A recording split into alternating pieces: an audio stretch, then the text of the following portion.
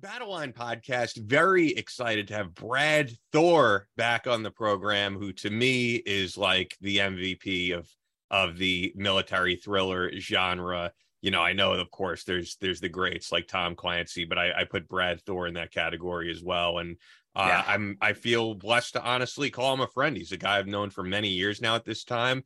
And he's always been supportive of anything I'm up to and supportive of this show in particular, and loves speaking with both of us. So I'm excited to have him back on. I am too, brother. It's going to be good to have him on and letting him talk a bit, and his new book that's come out. And yeah, he's just a friend. I mean, it's just having a friend on the show. It's really nice. Absolutely. Before I even get into anything, you guys might see the new flag in the background, the Battle Line flag. YourAmericanFlagStore.com did an amazing job, and it actually fit kind of perfectly over there. So I'm very excited to have that, and you guys have seen the video I put up. But with that, I want to talk about Beard Vet, roasted in the heart of America, Omaha, Nebraska, traditional and unique flavors in ground, whole bean, or grunt cups, K-cups, and beard kits. They also have that soap. I finally started using that soap, and I love it. It's good. I had some soap left over from our friends at Hero Soap, and then I used that, and it's got like those exfoliating beads in there, and it's kind of similar to what Hero Soap does in that it is the essential oils, and it is, you know, none of the parabens and crap in there, and it's just a great natural soap that they have. So I'm a fan of that as well. Mm-hmm. They select a veterans charity every month to give back, and Sean himself is a Marine, a DAV lifetime member, and an equestrian helper.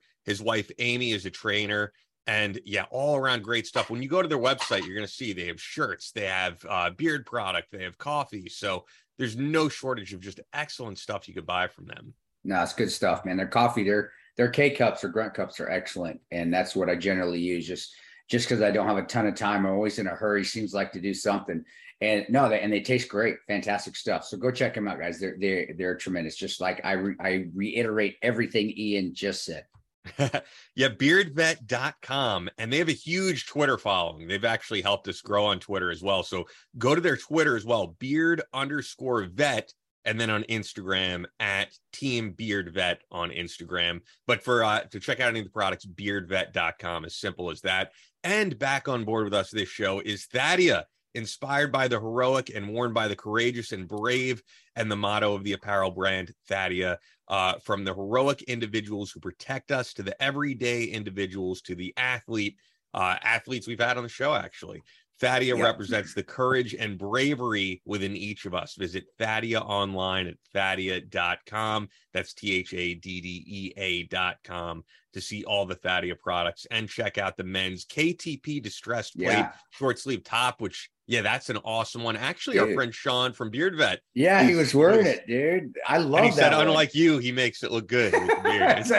He makes it look awesome. But I love that. Because it reminded me of like an old license plate when they showed me the very first mock-up. Like, that is awesome. I love it. And of course, the distressed flag. I always love that on the back. That's like one of my favorite kind of shirts, is having those things. And they're actually, guys, their workout gear is tremendous. And it's not just me. They actually help. They actually outfit a lot of young high school football teams and volleyball teams. And you can check that out on Thadia, Courageous and Brave. That's another Instagram feed that they have all the teams. So tremendous company, nothing from China. Don't use anything from China. And they are huge veteran supporters, and they do donate regularly to the 14th Hour Foundation. So great company.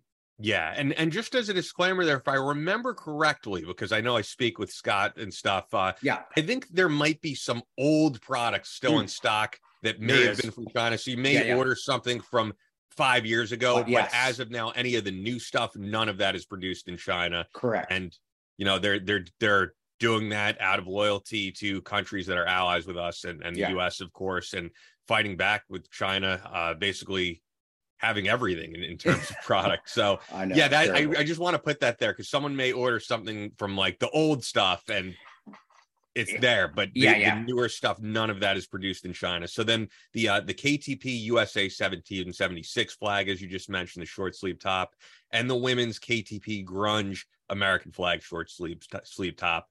Experience the Thadia brand today, so you too can start wearing the inspirational apparel brand of the courageous and brave. And they gave us a promo code. We usually don't have one, and their deals are usually great as it is. So you'll also get 15% off when you use Thadia KTP. So that's one word, Thadia KTP. You're going to get 15% off at Thadia.com. With that, let's get right into everything.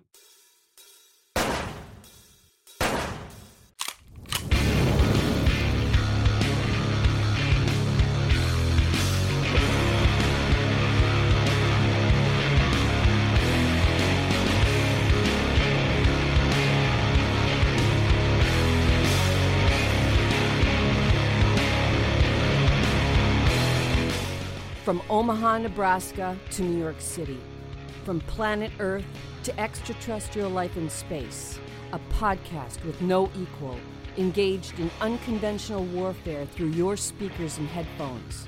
This is a show about embracing the suck, conquering your demons, and finding God in the face of adversity. Chris Tonto Peranto. Switch is on.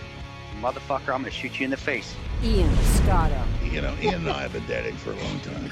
You are now tuned into the Battle Line Podcast.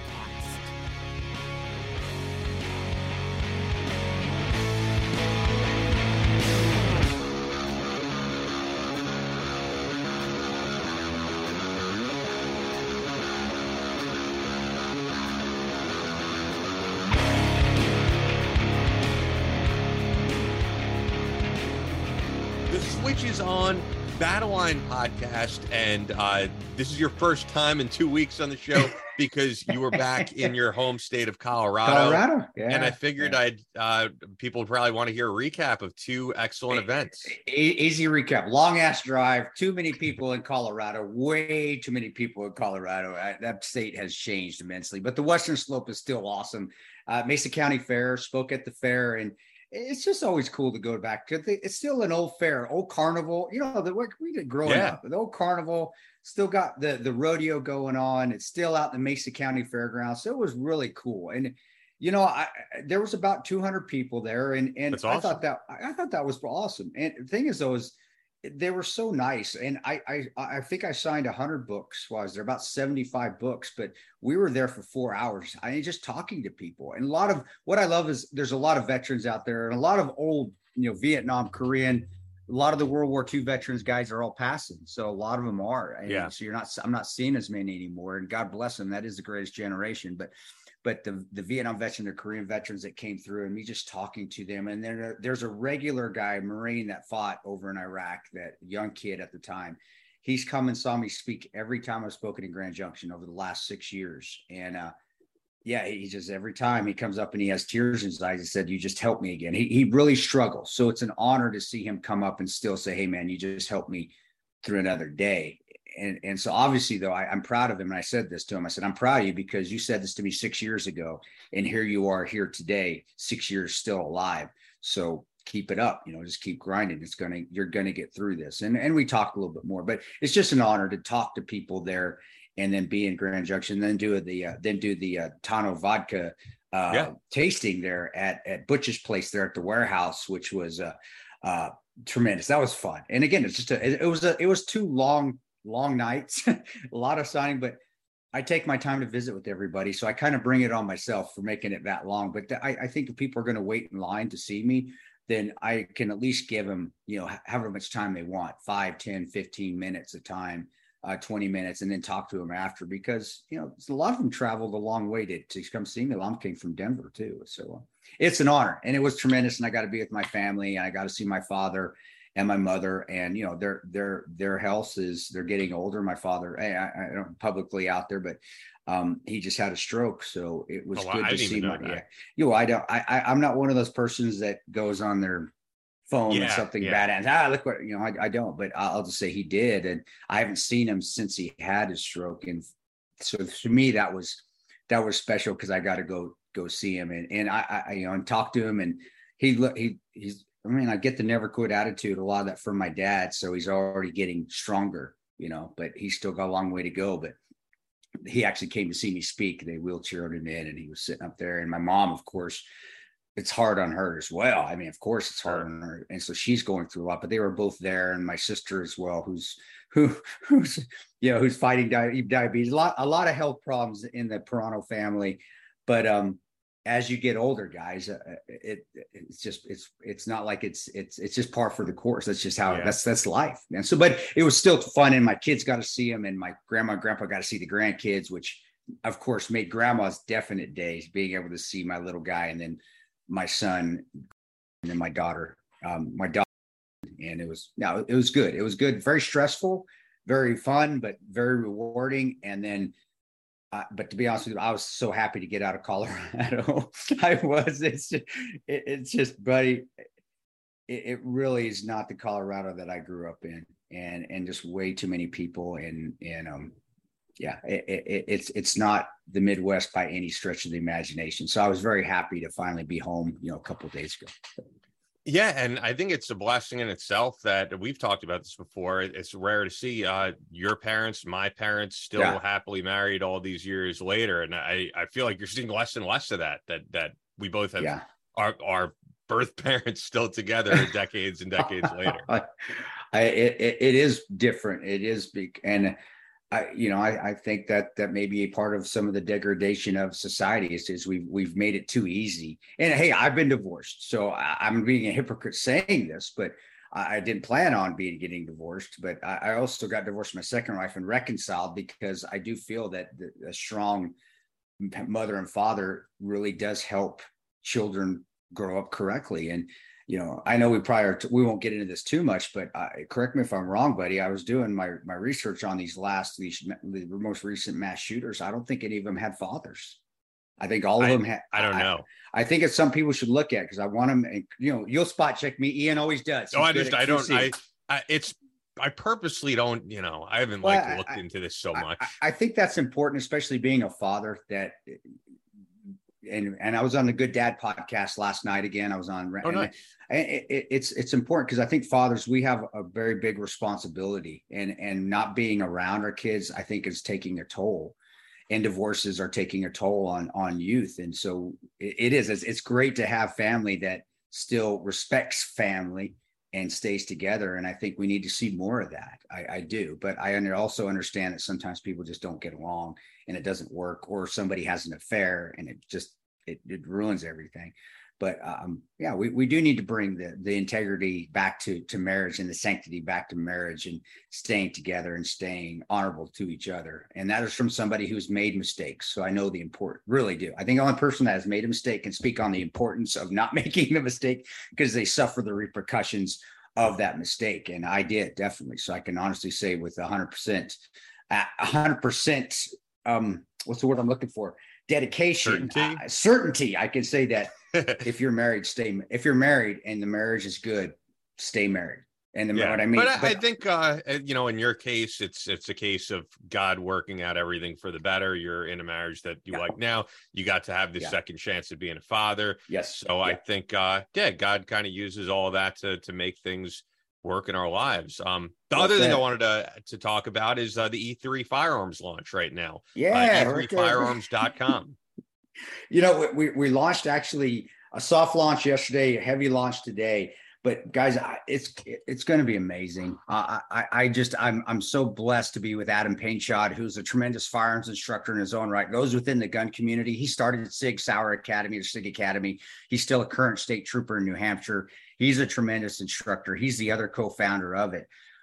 We wanted to do something that is more, I'll be honest, I would say more my personality. Adam's pretty funny, but it's a dry humor guy. I'm, of course, gregarious and I think I'm very funny. I may not be funny, but I try. But no, you are.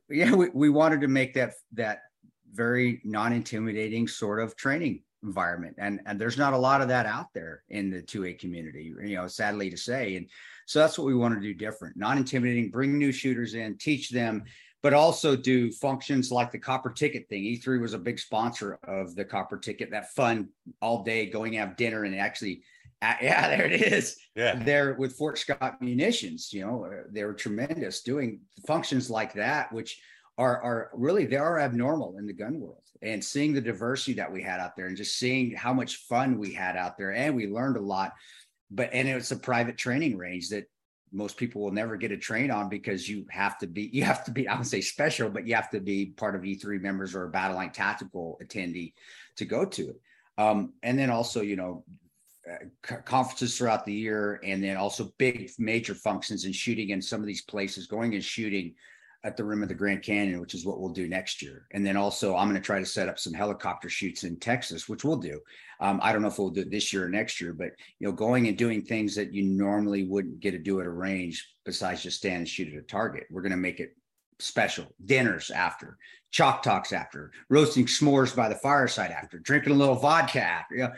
It's more than just shooting. It's a community built to bring people in and show them to be responsible gun owners, to be able to protect themselves, which is important in today's society.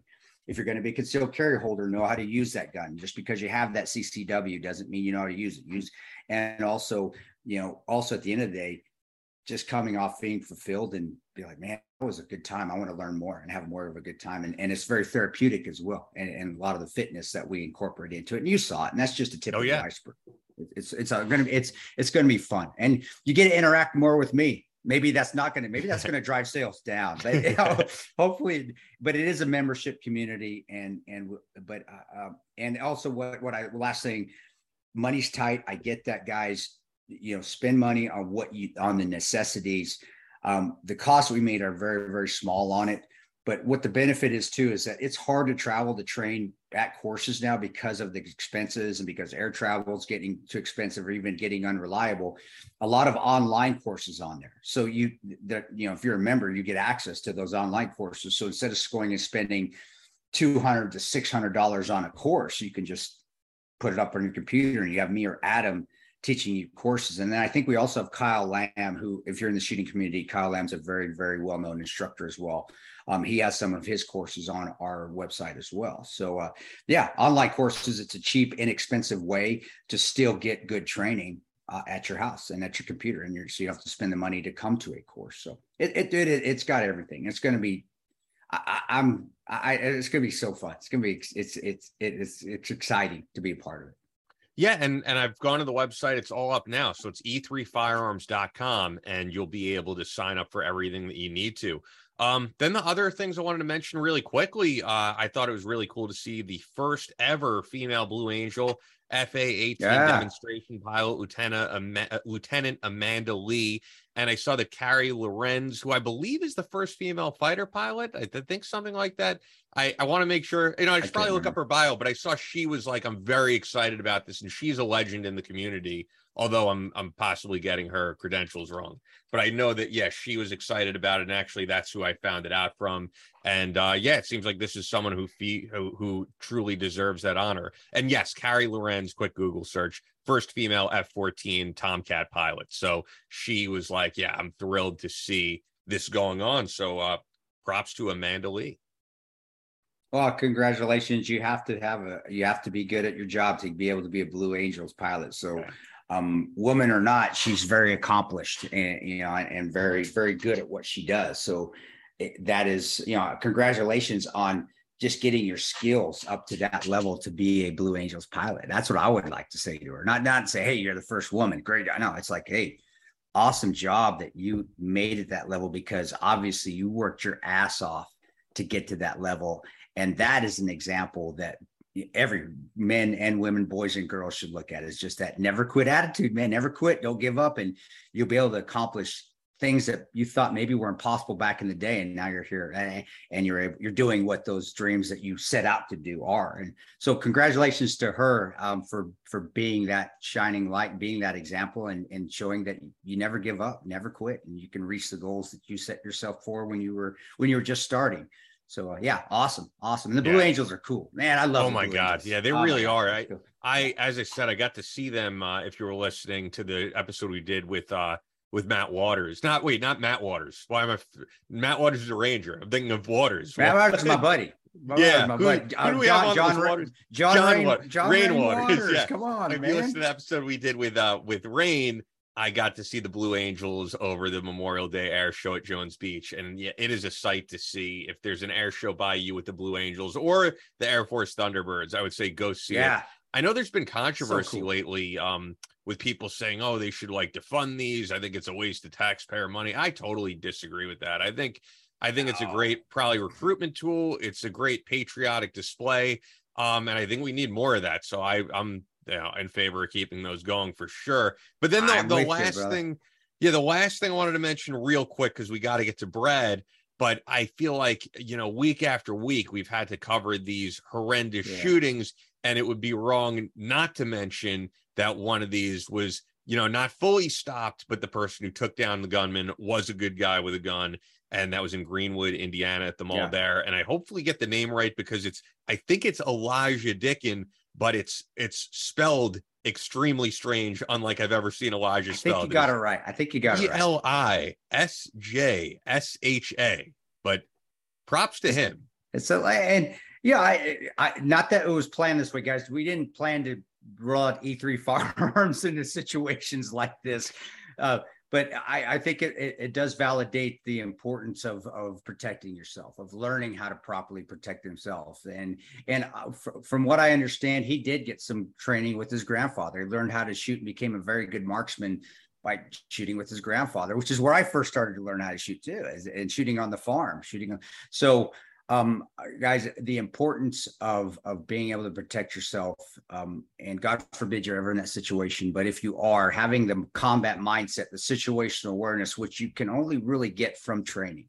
You can from going and training and being around people that maybe have been there and done that, and listening to them, and then or being through that yourself.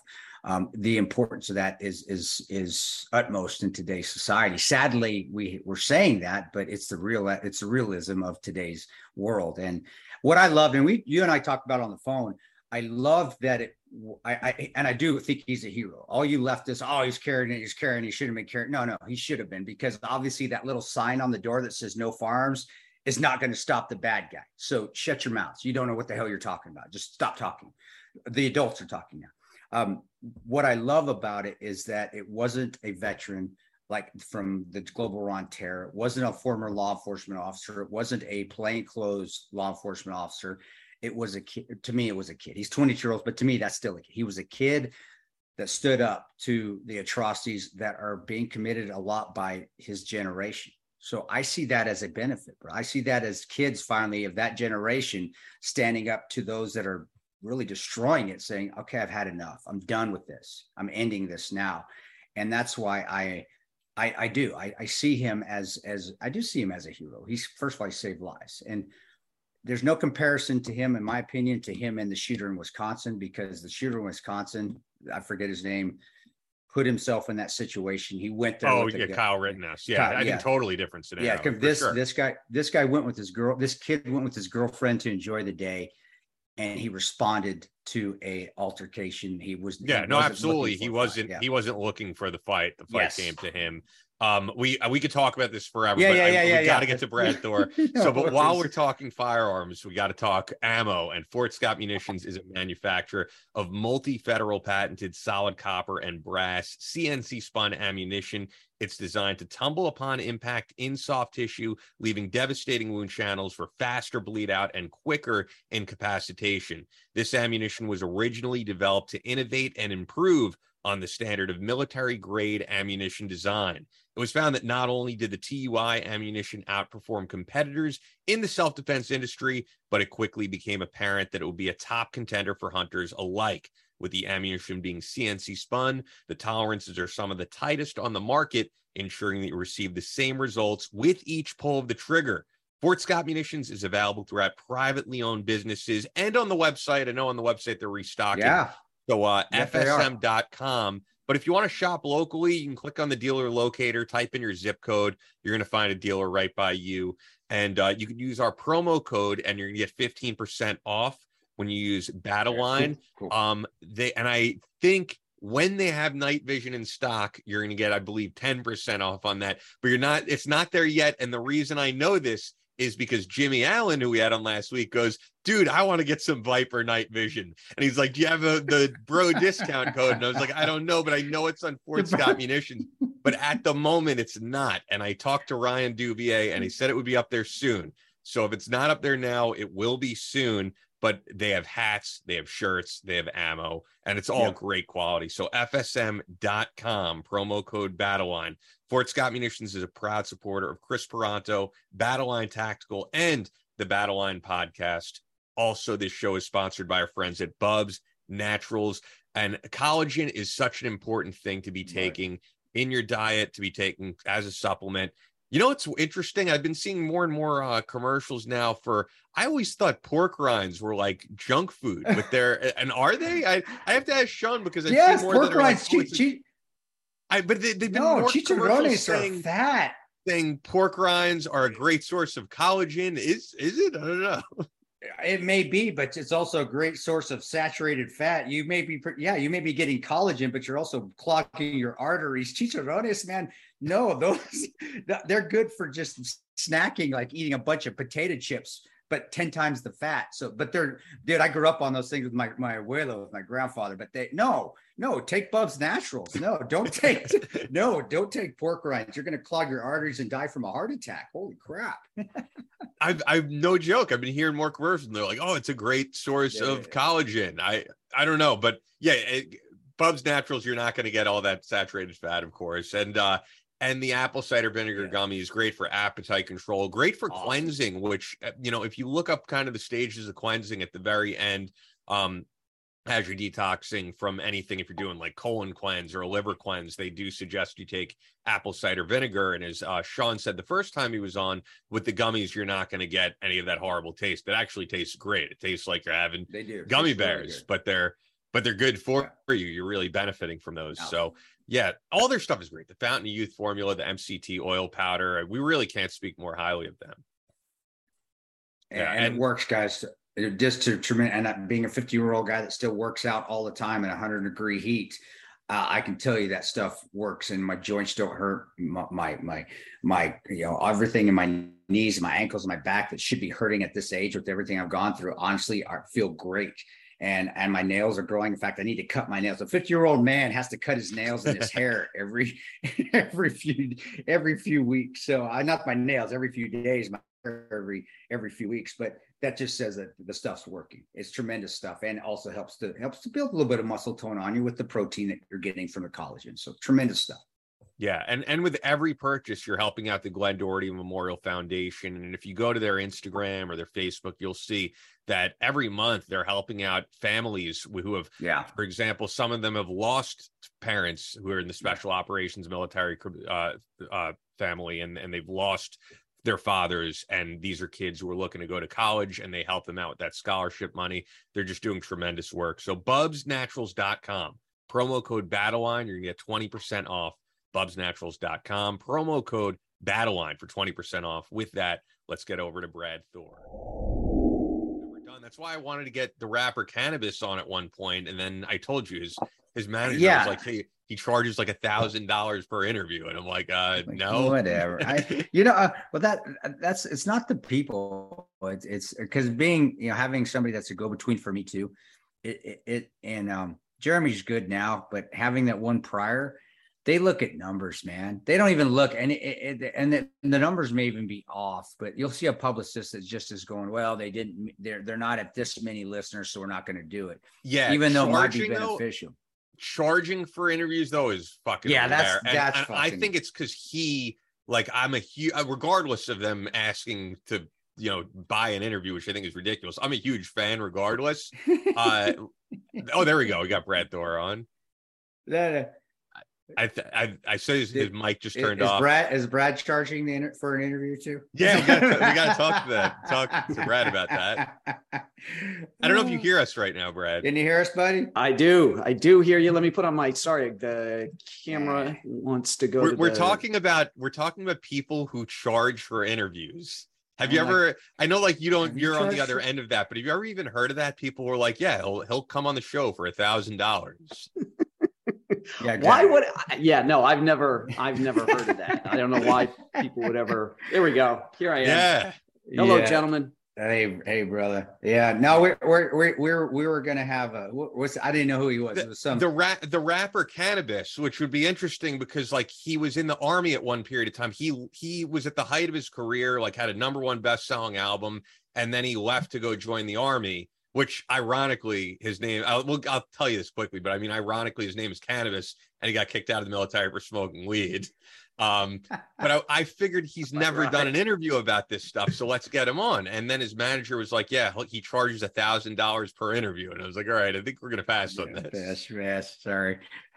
You guys should be charging him. You've got a fantastic audience. This guy needs marketing 101 classes. I said the exact same thing, man. Like, bullshit. No. You pay us to come on the show. Well, maybe we'll keep this in here because it is funny and people should probably know about it. But anyway, getting into something totally different. On the show for the second time is Brad Thor, and Brad Thor, of course, I feel like everybody knows the name, but New York Times bestselling author. Latest book in the Scott Harvath series is Rising Tiger, available everywhere. Last on with us for episode 41, nearly 2 years ago, when Near Dark came out. And I know it's probably corny to say, and you've heard it before, I think, but my first thought when I see this and the longevity you've had is that Scott Harvath is finally a man. He's 21. He can go drinking in bars. Exactly. Boy, a lot has changed. I mean, look at that background. With the you were in your bedroom at the beginning of the pandemic. Well, I moved when we had it. I was in Nebraska, and we have since moved to Kansas, and now I'm slowly. It's going to change up a little bit. I'm still waiting on my cool flag, like Ian's cool flag. I have a cool flag, but I got another one coming, and it's going to change up a little bit. But I had to have my hatchet up there. That's the one thing I was missing. Got to have the hatchet, man. But yeah, thanks, bro. Thanks for coming back on and yeah, congrats. Yeah, that was during the COVID time. I remember us talking about because you were just got home from the grocery store and you were letting your groceries quarantine themselves before they came. Yep, in the back of the Suburban. That's exactly because we didn't know. Yeah, was it were the like fomites? Could you get it from the mail? What could you get it from? And we know so much more now. But listen, I got to tell you, I love that hatchet, and I open the book. My guy in the chapter 1 has got a hatchet and he's going after Chinese soldiers with his hatchet, and he's just killing them, literally killing them.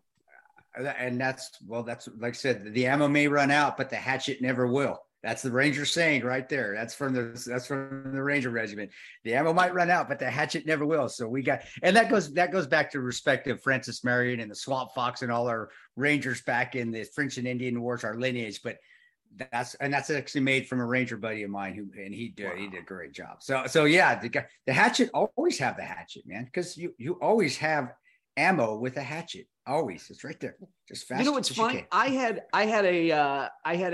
a buddy, a Green Beret buddy. He was he did executive protection dogs after he got out, and just gorgeous dogs. We got our dogs from him, and he was at my house, and I get a lot of stuff. People give me stuff to play around with and all this kind of thing.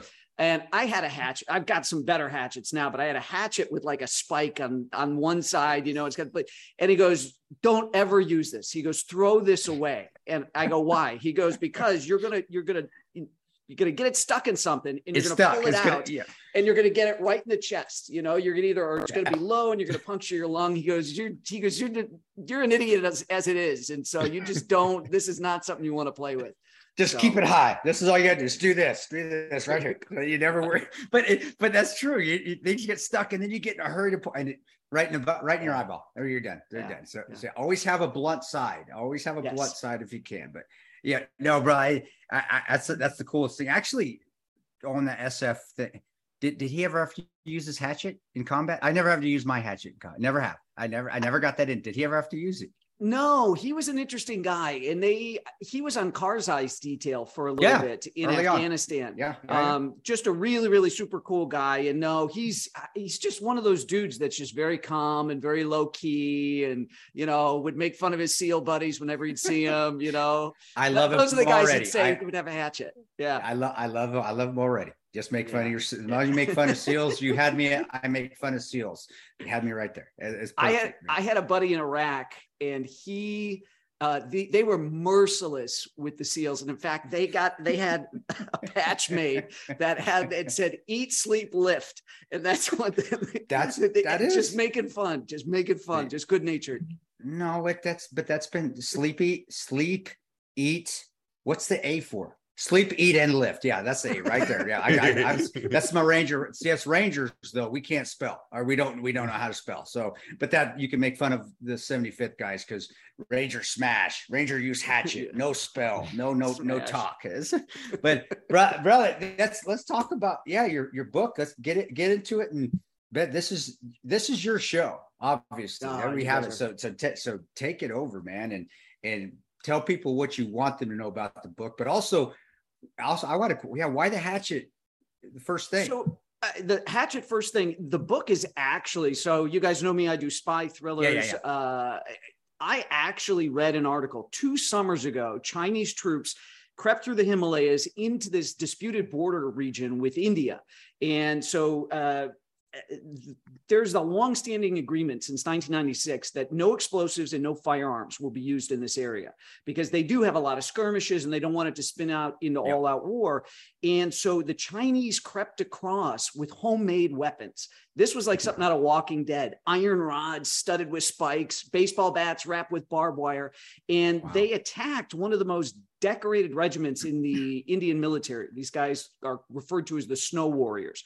And their job is to be in this part of the Himalayas to make sure China doesn't invade. And so it was a 6-hour, brutal, bloody, medieval style hand-to-hand combat.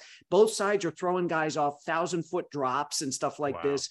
And after it was all done, they needed DNA testing to be able to identify a lot of the bodies because the dudes were just so messed up. And the Indians pushed them back. And what was really interesting is I started doing research, and a friend of mine from who's a neighbor of mine in college was the national security advisor in the last administration. And he was asking me, what are you doing for your next book? And I said, well, I was really fascinated by this hand-to-hand thing that happened between China and India. Wait, was this national security advisor a fellow author we may have had on the show? Robert O'Brien is his name. He wrote a book called I was While thinking America Slept. I'm sorry. I was thinking of General Tata because he was there at the very end. No, not Tony. No, Tony's a great guy. You know, he's a friend of mine in the unit that introduced me to Tony years ago in Chicago. And he's just a great American and a great author. But this was Robert O'Brien.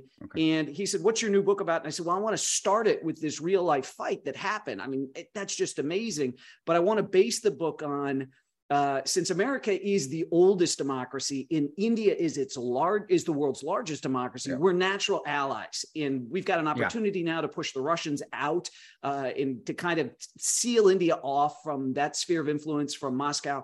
And I said, I want to kind of play with this idea of what if we wanted to create an Asian version of NATO with India at the hub? We've got the Quad, which is Japan, Australia, the US, and India. What if we formalized that and did a real NATO style thing? The Chinese would go crazy and they would do everything they could to stop it. And none of my contemporaries had set a spy thriller in India. And I said, okay, that's what I'm going to do. And what Robert O'Brien told me that I was fascinated about was after this attack happened, 2 things took place. Number one, the Indians could not overwinter in this part of the Himalayas. They didn't have enough cold weather gear. So the Trump administration cleared the decks and said, we'll go to every REI if we have to and get you whatever you need. Just tell us what you need. You know, they needed sleeping bags and cold weather tents. And so we just like stuffed a C-130 and sent all this stuff over to India. The other thing that was fascinating, I said, what did the Indians do? Like, what was a reprisal from the Modi government in New Delhi? And Robert told me that they banned over 400 Chinese apps from the Indian app store, starting with TikTok, because they said they were harvesting biometric and personal data information on every Indian citizen. And I was like, oh my gosh, that's brilliant. And he goes, now you know why the previous administration was so tough on TikTok. And now it all comes out now that TikTok is being used to spy on Americans. So anyway, that real life stuff is what I like to do when I set my thrillers. I like to set the fiction against something really happening in the world that maybe a lot of Americans are not paying attention to or don't know about. And your spot, we knew about that TikTok thing. How come it's all just coming to fruition now? I think we talked about, you and I, Ian, talked about it on a show a year ago. I can't. Why do you think? I know we're getting off the book a little bit. Why do you think now it's important, even though we knew it and Trump said it back then, and that administration said it? Why is this all of a sudden big news when it should have been big news when we first talked about it? So I think the current administration was trying to begin to do a reset of some sort with China. And there was a Band-Aid put on the situation, which was, okay, anything that TikTok does in the United States is going to go through servers in Texas. And that was supposed to be the, hey, everybody, every American's information is protected and all this kind of stuff. Okay. We found out a couple of weeks ago that Chinese engineers and tech people for TikTok can still access the information on those servers. That's number one. Number two, there was also some additional findings about how badly the Chinese Communist Party is abusing Americans of Chinese descent or residents in the United States who still have family back in China. So they're using the apps to influence them to try to pressure them to do stuff. So it was just kind of there should be no Chinese apps here. There really shouldn't. There's no reason we can't do that's why they're doing reels and stuff like that. And even YouTube's trying to go to a shorter format. They're trying to kind of box TikTok out. But my kids don't have it. Let me put it that way. I just don't think it's the responsible thing for an American citizen to allow into his home. I'm in agreement with you. I need you to talk to my wife, because that is the only thing she will let them have. And like, no, I don't want. They have nothing else but TikTok. Like, wait, no, give them something else. So, Brad, you're calling my wife after this, because she won't listen to me. I can't. I have to forget my experience. I don't know crap. Brad, you need to please do, because I'm in complete agreement with you. They've been using it for that, and then they're gathering information, and it just makes it's easy intel collecting. It's really is. You don't have to do a thing but sit at a computer and no boots on the ground, nothing, and it's tremendous. Well, with your book, reading your book, and are you trying in some of these to give answers in a fictional format? But hey, wait a second, I'm really giving here. It may not be a FM, a field manual. It may not be a training manual from the DoD, but here's what we should be doing. And do your colleagues, because you do a lot of respect in the Pentagon, you have a lot of respect with other military people that are now authors. General Tate is one of them. But because of your relationship, do you have some sway? Do you get in there and can you talk to them, or do they just say, no, he's just a fictional author that writes about this stuff? But I don't think you are. I think, my opinion, I think you are saying in an under covert sort of way, hey guys, here's a playbook. Here's an idea of how to fix this. But are you intentionally doing that, or am I just am I going crazy? Am I paranoid here? And I'm just thinking it way outside the box. No. It cuts both ways. So there's an interesting guy from the agency who does consulting for films and stuff like this, and does book reviews. And he bitched about something in one of my books once, where he's like, there's no way you'd have 8 cutouts before somebody would get to that person, got to that asset. And I said, listen, here's the deal. I'm not writing a training manual. My job is to entertain people. So yes, I get it that it might take 8 steps, but nobody's going to sit through 8 steps. Elmore Leonard was famous for saying the best advice he could give to young writers is, number 1, never start with the weather. It was a dark and stormy night. And number 2, leave out the parts people skip. My old man used to swear that Clancy was paid by the word. Because the books were so thick, and he'd go on and on and on about the guidance system for a missile. And my thing is all I need to know is there's 2 dudes in a hide site with a laser, and they're lasing the target, and the missile's going to hit the building that's being lased, and that's it. You don't need to know how, there's a little thing in there that helps the fins stabilize and all this junk.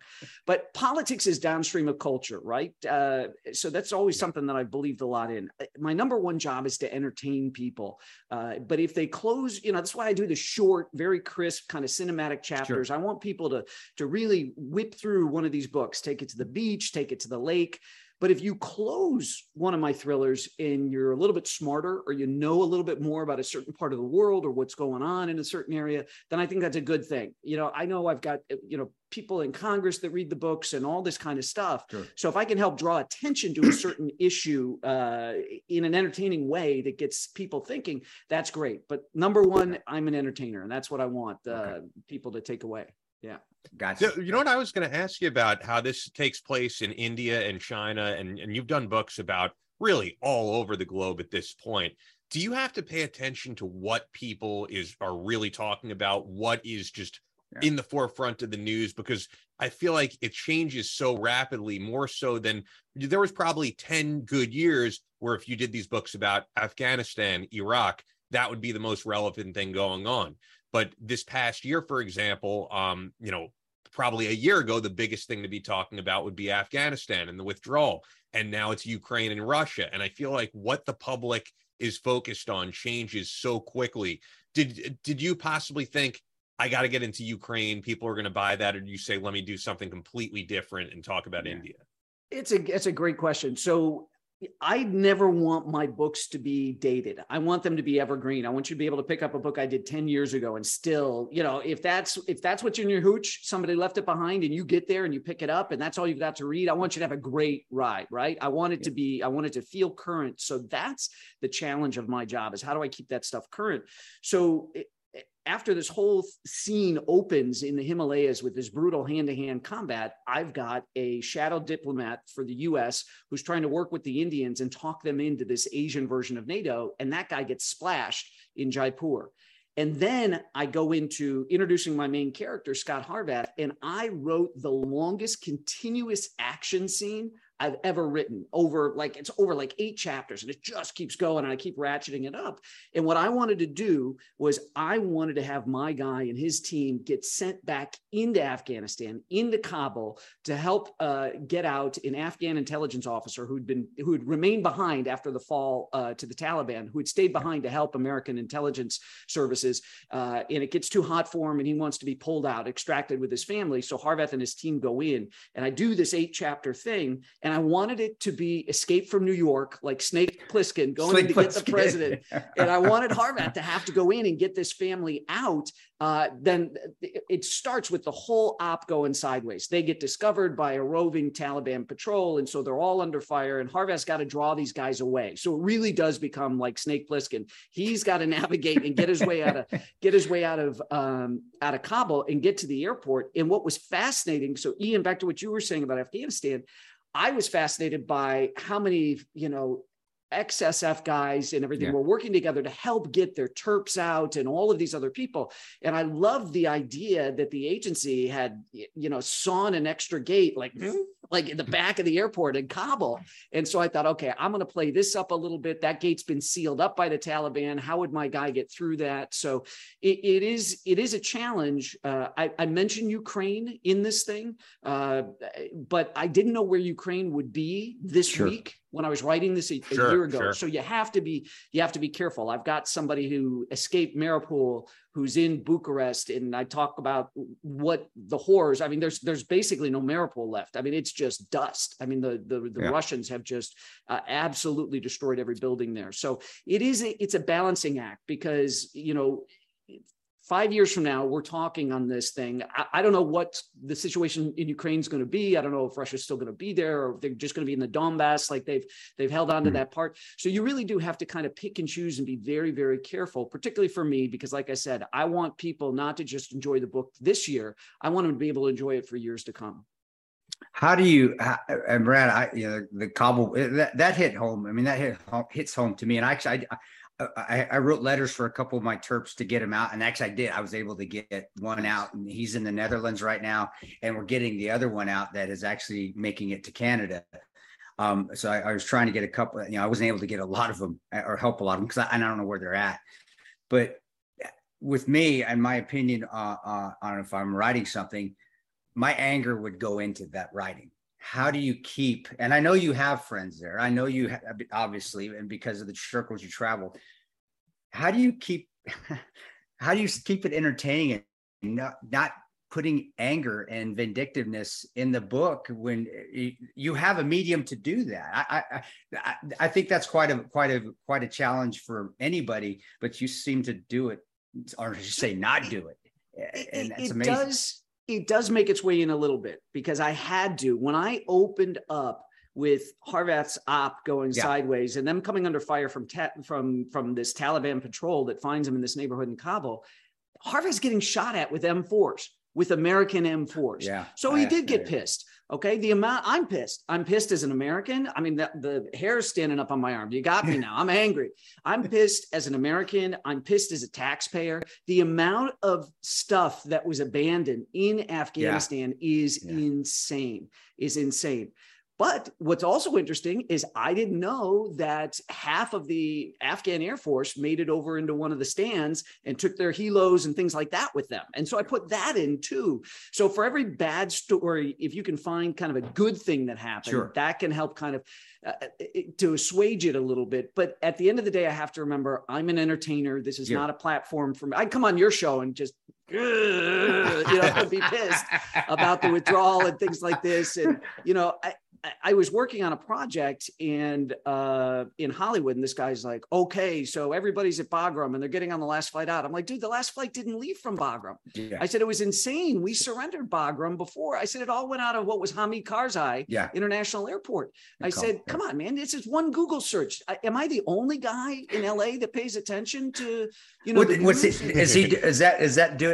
that because is he trying to spin something, or do you just not know? Are they trying to spin it in a direction to make the administration?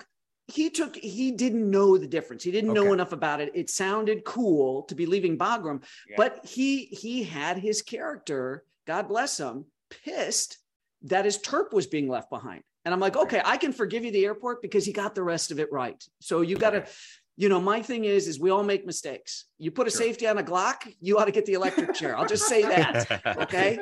My wife will finish any book. I will not. There's certain things that it would take you 2 seconds to Google, and I have a joke with some of my friends in the movie business. I said, I'm convinced that Foley, sound guys, sound effects guys, that there is some sort of a pool of money. And any time that somebody racks the slide on a semi-automatic weapon before going into a room, they get a check. The sound effects guy gets a check. That's the sound of a cash register ringing. I said, no professional walks around without their weapon having a round in the chamber. I said, that's insane. But, I love it when they do that with the M4s, or they're doing with the charging handle too. And you get that same racking slide sound with the that's hilarious. Please tell them if they need any military advisors, there's plenty of us out there that can help them with that if they're willing. I don't know, but I just always find that amazing because I know that a lot of this stuff hits home. We talked about it before when you were first on, that even though it's fiction, there's a lot of truth in here because of your experiences and because of the people and it's got to even saying fiction, it really isn't. I mean, this op could be anywhere. You just may have changed and I'm not saying you did. I'm just saying you just changed the name of somebody I may have known, or man, I'm like, wow, that sounds familiar. Was he following? And I'm not that cool, but I said, man, I swear, was he right there in a drone watching what we were doing? That's where. And so I really feel that when you're writing these things, I just don't know how you separate the two and do it so well. And I know I'm kissing your ass right now, but it's true. You do it extremely well. But the books itself, they're not fiction to me. I mean, really, it's not. You're using a pseudonym, and I'm thinking of, man, that sounds like Gary. Oh wow, that sounds like Tom. But I just think it's amazing. Those guys are really in there. I mean, this, I call what I do faction, where you don't know where the facts end and the fiction begins, because my characters are all based on people who are out there who have done that and have the spent shell casings to prove it. Right. Yeah. So these are guys that are kind enough to share their experiences with me. I couldn't do what I do without guys like you and other buddies that I've got in the military, whether they're active or whether they're retired. There is a pool of knowledge that exists, and it doesn't disappear just because you're no longer active. You come out, there are things that you learn that that are at your core. And so, having done this for 20 years, I've bought a lot of steak dinners and a lot of pitchers of beer and just sat there. I remember being at SHOT Show and going to dinner, and it was, we even had a Coastie at the table. I couldn't believe it. We had a PJ, we had Force Recon Marines, we had Green Berets, we had guys from the unit. And they let a Coastie sit there? Really? It was funny. The SEALs kind of took them under their wing. And it's funny, the Marine guy, and I don't mean to bash the SEALs because my guy is a former SEAL, but it was funny because the Marine that I was sitting next to, he goes, watch. He goes, we're going to get kicked out of every bar we go into tonight. And the reason's going to be those two guys. And he points at the SEALs at the end of the table. And he goes, Brad, I know you don't know a lot about the SEALs, even though you've written a couple of books. Let me tell you, they've been thrown out of every single country. He was just merciless on these guys. And I'm like, that's really not fair. And he's like, trust me, you're going to see it. And we went to Coyote Ugly, and they had all the good looking women on the bar. And these guys jumped up on the bar. And then the security came to ask him to step down. And that's right when the brand new like strobe features flashlights were coming out. And so this was years ago, and everybody that knew Surefire had these things at SHOT Show. And so as soon as the security's like, you guys got to get down, they're blasting these guys in the face and like strobing them. It was funny. We got kicked out of that. That was the first one. Yeah. So you know what I wanted to ask you, and that is funny, is, you were speaking before about the people that you use to get this information, and also you were saying how there's more authors now in the genre who get important information wrong, that yet you rely on people like Marcus and Morgan Luttrell, who you have a personal relationship with, and those types of guys. Do you think because it's the success of the genre that may not have been there 21 years ago when you first began, that there's people who just want to get involved in the genre and haven't really done their homework, haven't forged the relationships that you have, and they're just like, I want to make a quick buck, I'm going to do a military thriller? I think, listen, one of the best pieces of advice, aside, and not Elmore Leonard advice, Stephen King had a piece of advice in his great book on writing. And he said, you should write what you love to read, because that's where your passion is. And I tell people, not only is that where your passion is, but you've got a mini PhD. You know why you like certain books in that genre and not others, or you know why you read 6 Clancy books, but the 7th one, you didn't finish it because you didn't like it. I used to take, my parents read Le Carre, Freddie Forsyth, Robert Ludlum, Clancy, and I was way too young, but when they would set those books down, when the bookmark would come out, I knew my mom was done reading it or my dad was done reading it, and I'd swipe it and I'd read it. And I loved these books growing up. So I think there's a lot of people that have gotten into the genre because they like it. There are a lot of people who didn't serve, but have that fascination with our armed forces and that appreciation for people who have served. And my dad is a no longer active Marine, still celebrate Marine Corps birthday every year in our house. And, he teases my brother, who's my favorite daughter, like the great Santini, and he's very funny. And wears his Marine Corps ring all the time. He's got the flag flying at the house. I think that there's a lot of people, if you're getting into a particular genre, just to make money, that's a mistake. I think you're not going to make a good work product. It's hard to write these books. I think you got to love it. I love doing the research. I love buying those pitchers of beer and spending time with people and hearing their stories. That's the hardest thing for me, is to keep my mouth shut in that situation.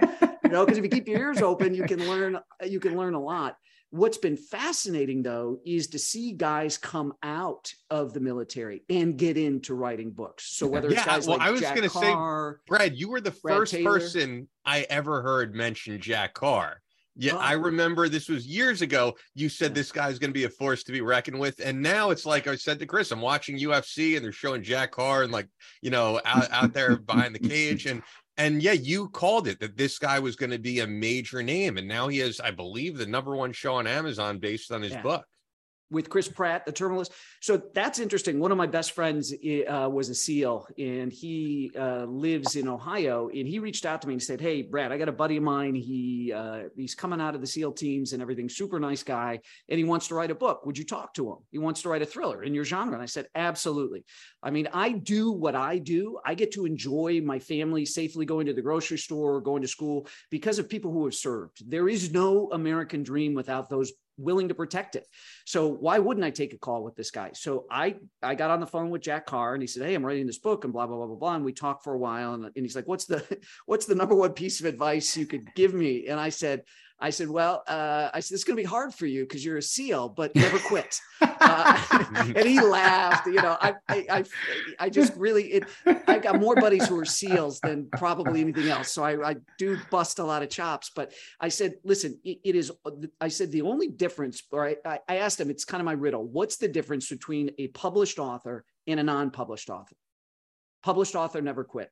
And then I said, yeah, you're a SEAL. That's going to be tough for you. I said, you know, the water's pretty cold in the publishing world. Maybe you're not going to go in. And so he laughed and we had a really good conversation. I said, listen, here's the deal. There's only so much I can do for you. This all comes down to you. Finish the book and get back to me. Let me know when you finished it, okay? And then let's talk again. So we had talked for an hour, whatever it was, and he finished the book and he called me up and he let me read it and it was fantastic. And I introduced him to my editor at Simon & Schuster, Emily Bessler, and she had edited Vince Flynn, the Mitch Rapp series and everything. And Emily read the book and she met with him, Jack, when he was in New York. And then she called me up. She said, he's a great guy. I said, I told you he's a great guy. He's just a really nice human being. And he's got something special about him. She said, well, what do you want me to do? I said, well, you love the book. Why don't you publish it? And she goes, that's not going to bother you? I said, there's 365 days in a year. People can read 2 books. Just don't publish them on the same day you publish me. And Jack Carr is one of the nicest guys you will ever meet. He has thanked me a million times. I'm like, buddy, I just opened the door. It was all on you once you got inside. Okay. I just opened it and stood back. You're there because of your talent, your charisma, your kindness, your intelligence. So it is neat, Ian, that you remember that because you were one of the first people I ever talked to kind of in the media about Jack Carr. So I'm just thrilled for his success. And by the way, that's a rising tide that lifts all boats. You know, we're recording this now. And tomorrow night, The Gray Man, the Mark Greaney book, is going to debut on Netflix. It's been in theaters since July 15th. It's going to be on Netflix. That's another thing in my genre. And Greaney lives down the road in Memphis. I'm in Nashville. And he's another terrific guy. And everybody's like, well, you haven't gotten anything made yet. Doesn't that burn you up to see, you know, Greaney get his? Or you've got 22 books. Jack Carr's got 5. And I'm like, these are not competitors. They're colleagues, you know, and we share readers. People read all of our books. Like Brad Taylor, super nice guy. His readers read my stuff. My readers read his. I came out when Rising Tiger came out. Taylor went on Facebook. He's like, hey, everybody, Brad Thor's new book is out. Go get it. And I'm like, he's such a stand-up guy. So, you know, it's kind of a nice thing where there's good-natured humor and everything. But again, we're not out trying to cut each other's throats because people can read more than one book in a year. Yeah. And it's good to see that there's that camaraderie because there's a lot of competition that goes on generally when you're in that same genre. And I see that. There's one problem with Taylor, and he still refuses to pay me my 5% because I blazed a trail for guys. Brad, last name starts with T.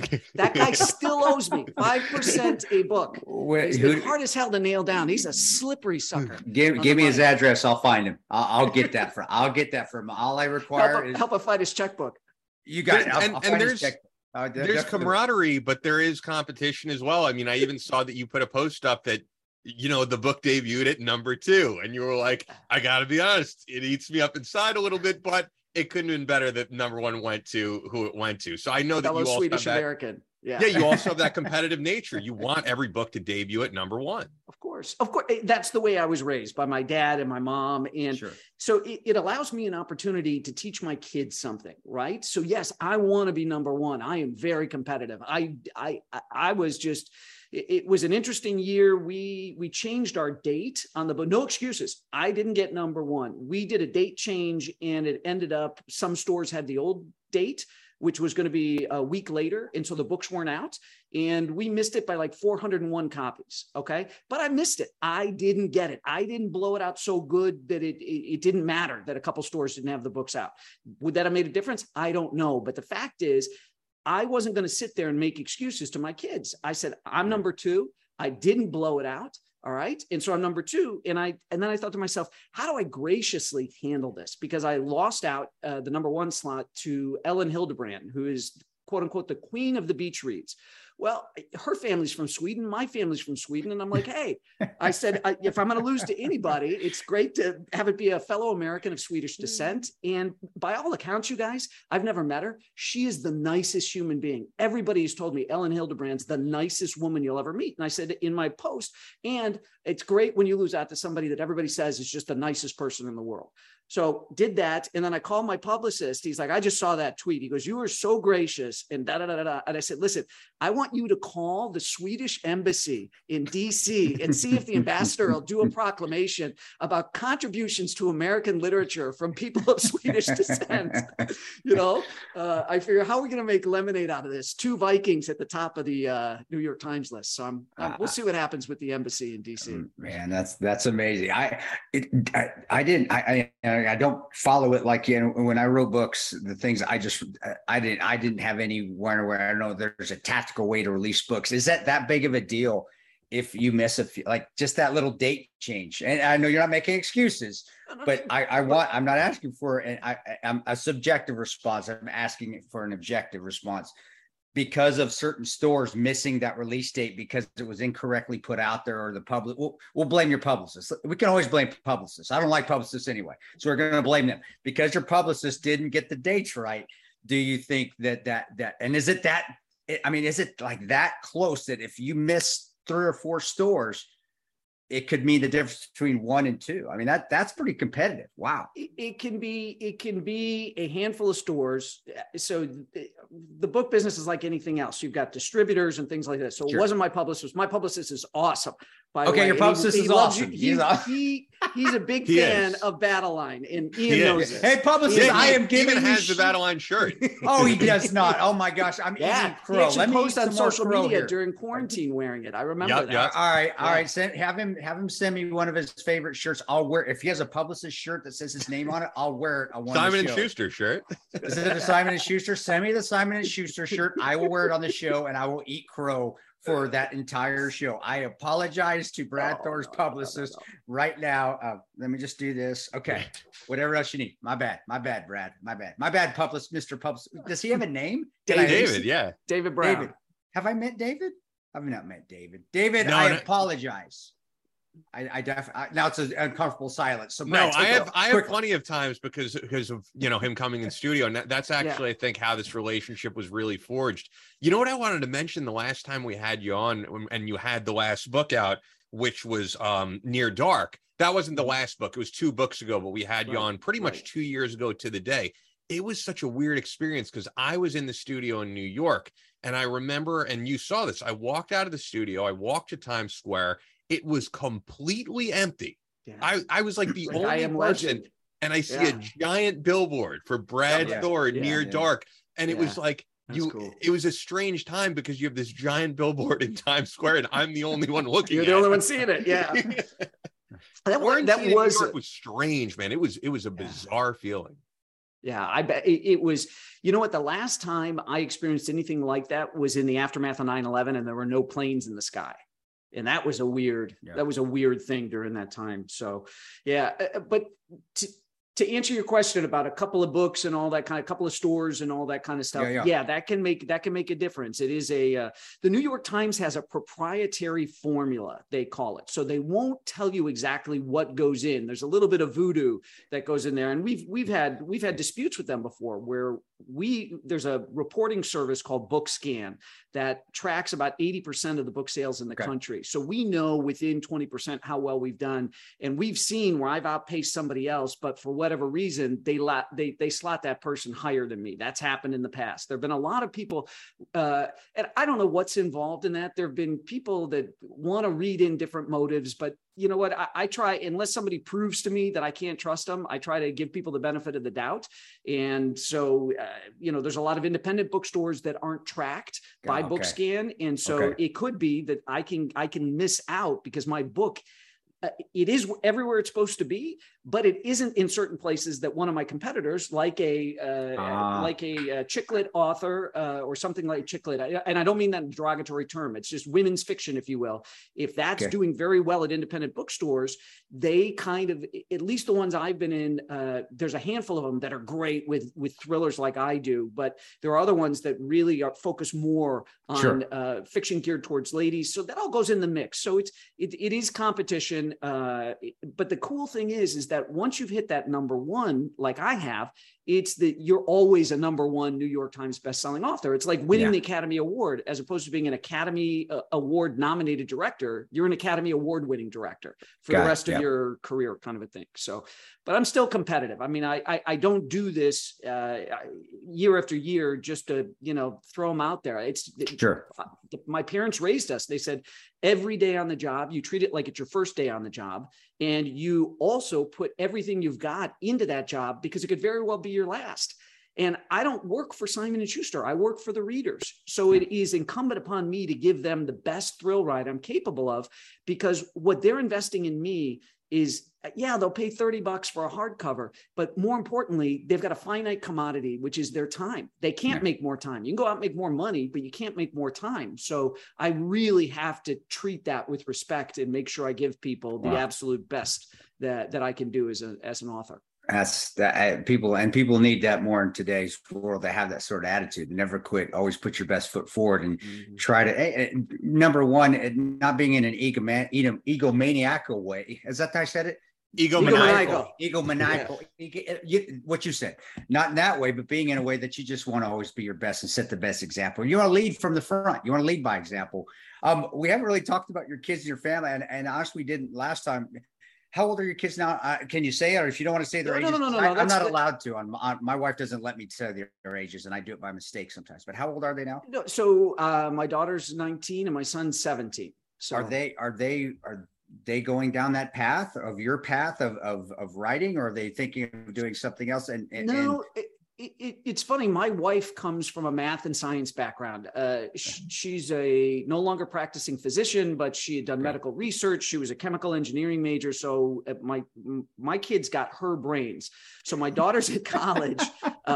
They love writing and they love reading, and they're both excellent writers. In fact, my daughter just finished freshman year of college, and she said, like, her teachers couldn't believe what a good writer she was compared to the other classmates of hers. And my daughter's fascinating because she's studying East Asian studies as her major with a minor in Chinese, and she's studying Korean. And I don't know if you guys have ever come across Fred Burton on social media. Fred's an ex-DSS guy down in Austin. Yeah. Fred's a super guy because my daughter's interested in going into DSS. She would love to protect wives of diplomats or female diplomats as well as their families. She doesn't know she wants to move every 2 years, but Fred Burton was so kind. He autographed a copy of his fabulous nonfiction book called Ghost about his time in DSS, and then hooked my daughter up with the highest ranking female DSS officer who had been in charge of hiring there, and got her on the phone with my daughter. It was the nicest thing. So that's what my daughter's doing. My son, who's brilliant and is really like chill, super cool. It's interesting to watch these kids because it's not necessarily about the money. They're not focusing on what career is going to give me the most dough. It's what do I want to do, which is I actually respect them for that. My son wanted to be an air traffic controller for the longest time. He's got the mentality for it. He loves it. Because he was studying for his pilot's license here in Tennessee, and one of the units at Middle Tennessee State University, where he did this summer aviation program, like after his freshman year of high school, was ATC. And they've actually got a whole like simulated ATC thing. And I said, well, you could end up you could be in Omaha or like further out. And he said, actually, Dad, those smaller airfields are no longer going to have people in the towers. I said, what are you talking about? Whoa. He said, Saab, the Swedish company, is creating these virtual towers where they're going to cover the towers with cameras. I will be in like a big data hub center. It could be in Nashville, it could be in Vegas, like Creech, where they do the drones from halfway around the world. Yeah, I was thinking of that. I don't need to be on state. I don't need to be sitting at that airport to be an air traffic controller. So he wants to do that. Then it was astrophysicist. His science professors were pushing him towards. Wow. And he's a big Rainbow Six guy, and he's now into production. So he will do casting. So he'll do the play-by-play with his whole setup with his microphone, or he'll call camera angles.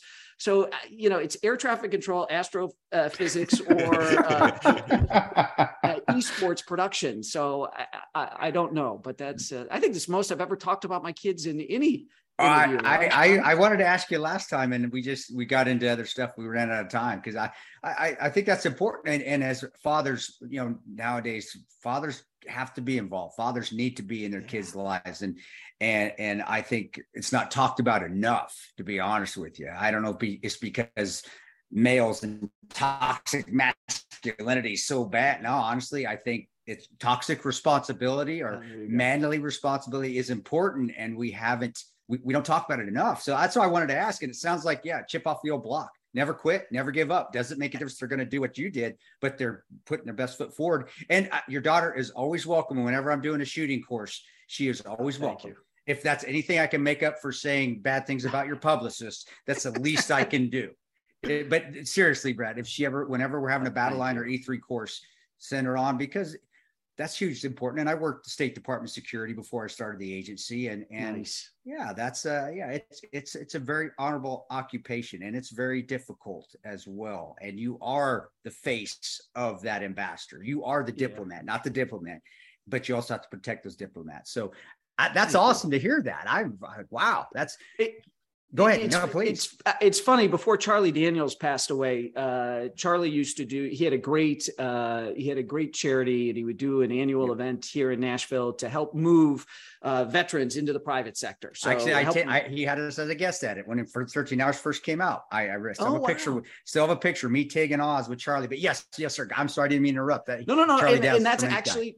That's where I got to meet Oz. And Oz was very friendly with a buddy of mine down in South Texas. So I introduced myself and all this kind of stuff. Sure. And so it's at the Palm in Nashville. Yep. It's great steaks, and they always have great. The guy that MCs it is a former SEAL, and he's really funny. I forget his name, but he's a really good guy that does all the auction stuff and all this. Yeah. So Kyle Lamb was auctioning off a day of firearms instruction, and I bid on it with a buddy of mine. And I reached out to Kyle right before we were due to go. And I said, okay, I'm bringing these buddies and stuff. And I said, I got to tell you, my son was like 12 at the time. And I said, he's really into this. And I said, we've got him a little 22 SIG, and he's got his Kydex holster. And I said, there's a guy that used to be in the unit, and he's got a company called Citizen Arms now. And he built me a truck gun years ago, really, really lightweight, kind of that pencil barrel and stuff. And I figured my son could run that, and he's got his 22, so he can do transition work and stuff. And I'm like, can I bring him? I said, he knows his stuff, but he will sit there quietly and listen to your full safety briefing. And I don't want him on the range if anybody's uncomfortable having a 12-year-old there. I get it. And Kyle was so cool. He's like, and Kyle had my son doing stuff that I couldn't even do within so you guys and your experience, and when you take people and move them forward, it is amazing to watch how even kids can get it. And probably kids can get it better than adults because they don't get in their own way mentally, I would imagine. Yeah, so I agree. I would so Kyle said, you can send your son out to Crusader Acres is what he calls his ranch. He said, you can drop him off for the summer. He said, I will have him driving tax even harder. But so I thank you, because I would love to put my daughter with you to do a day of firearms training, but also for her to pick your brain a little bit about what it was like protecting diplomats. So thank you. I would love to. And my little place out here with Fort Scott Munitions, we call it Fort Defense out here in Kansas.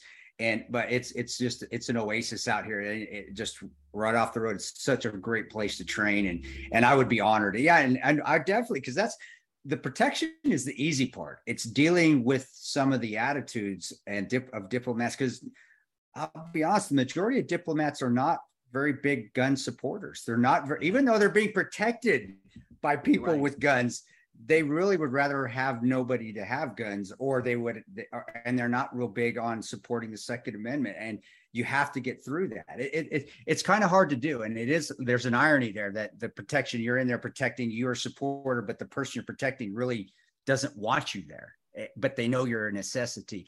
But there's a way to get through it. So please, I would love to talk to her, and I hope she makes it to what we call the MSDs.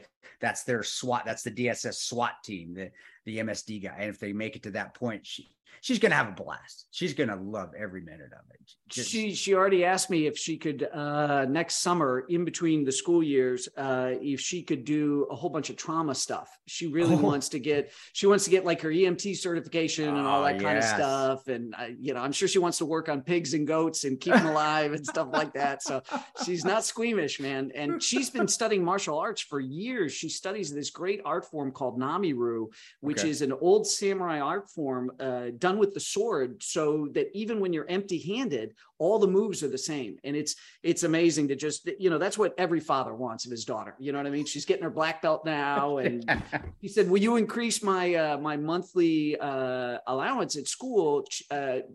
She works. She's got 2 jobs because we really believe in that. So does her school. They want those kids to be working. So she's got 2 part-time jobs. And then, we're like, okay, well, we'll help you a little bit here and there, but you got to learn to stand on your own. And she's like, I said, what do you need the extra money for? She goes, ammo's really expensive, Dad. I don't know if you looked. And I'm like, are you going and getting training at the range? She said, yeah. Didn't Mom tell you that I sent home for my, we've got the really nice headphones where, you can hear, you get the batteries. The noise canceling. It's you're in protection. You're pro. Yeah. And I felt this surge of pride that my daughter was asking for more money, not to go out or get her nails done, but just, Dad, have you seen the cost of ammo lately? And I was like, all right, how much do you want? Dad, you don't have to worry about a guy coming over and you have to sit there cleaning your gun to intimidate him. She's going to be cleaning her gun when the guy comes over to ask her. Oh, I bet she kicks some ass. No, I man, that's amazing to hear. And I know we're coming up on an hour. I did want to ask you about that, and I'm glad we got that out. And I was going to ask you about the firearms, but we talked about it. So, brother, kudos to that. That's awesome. I think. And I was just going to add to that I think Brad comes from an interesting perspective as a father, in the fact that what you do really right now is you've spoken with me about it in previous discussions. You followed your dream. You were a guy working a steady job, and your dream was to become an author, which, as you've said before, your wife encouraged you to do. Yeah. So I think you come from that real life perspective of, if you have a dream, you got to follow it, because you could have just said, I'm going to stick with this steady job. Writing is not the most dependable career. There's no telling if I'll make $1 doing this. And pretty much, as I said, 21 books later, you were living your dream. That's one of the things that I remind Jack Carr of all the time, that he's smarter than I am. I told him that when we first spoke, and Jack said, how do you, it's like our first phone call. How do you know I'm smarter than you? And I said, well, you wanted to be a SEAL and an author. And so did I, except you did it in the right order. I did author first. Now I'm too old to be a SEAL. So I said, you're smarter than I am. That's it. And brother, I just love having you on, because your mindset is, people can learn from that, and kids could definitely learn from that. And I feel the same way as you do with money. You do what you want. Money comes and goes.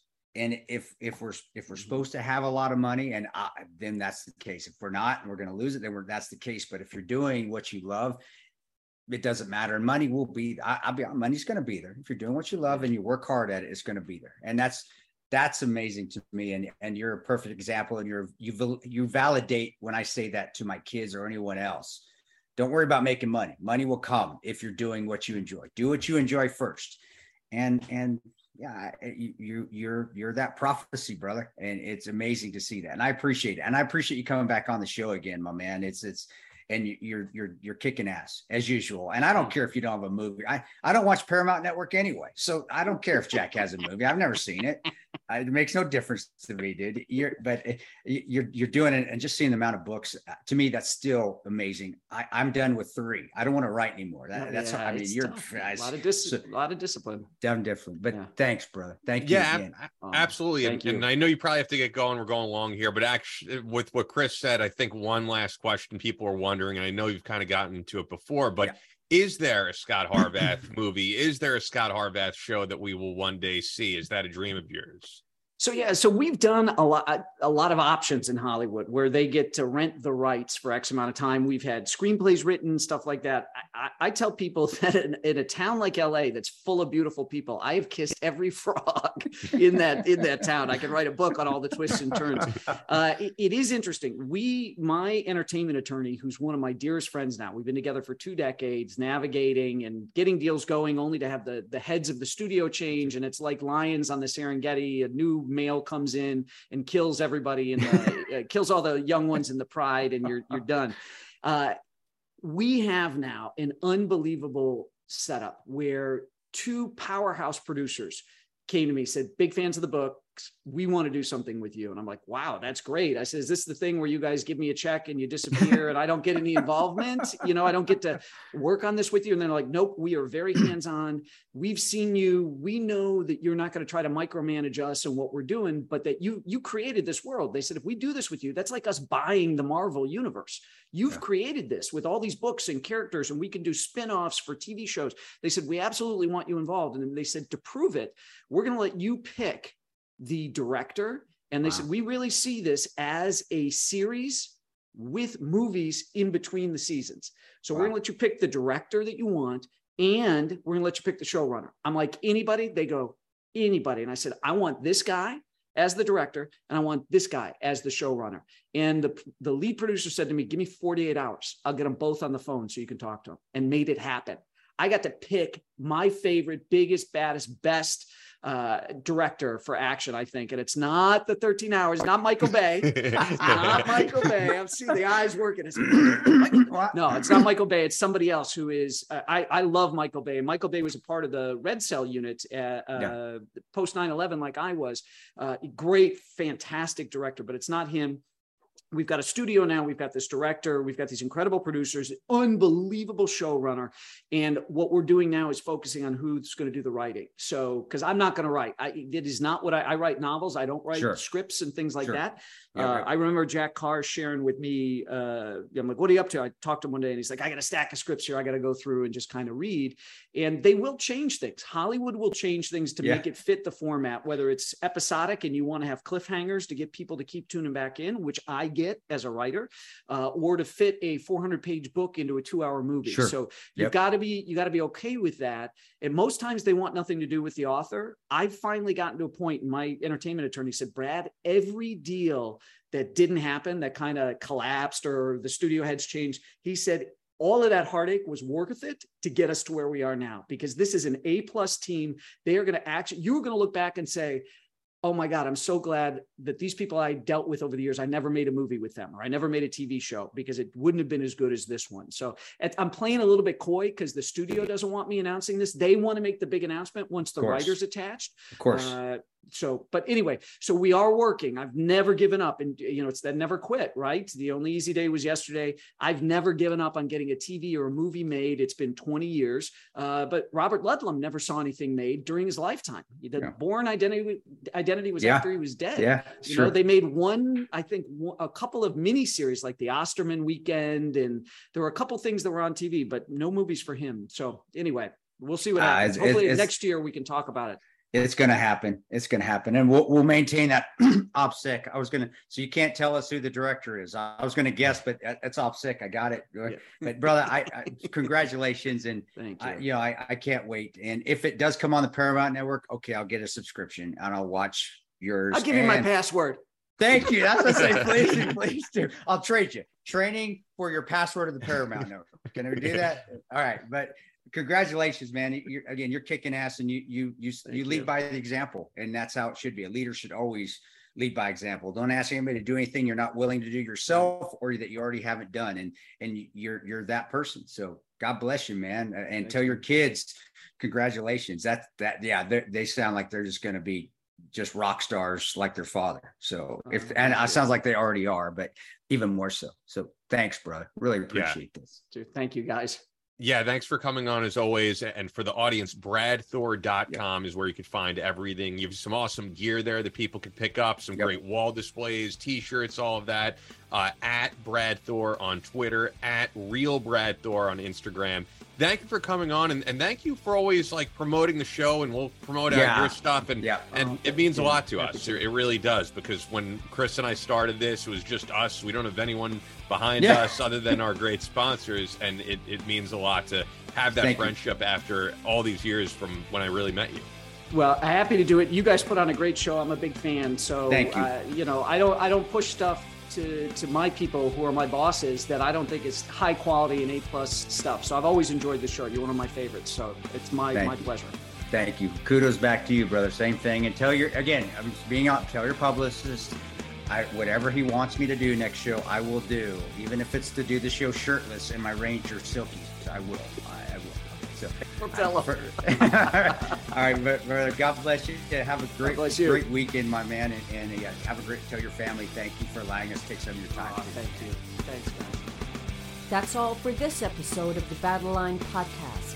But we'll be back on Monday with more American Straight Talk.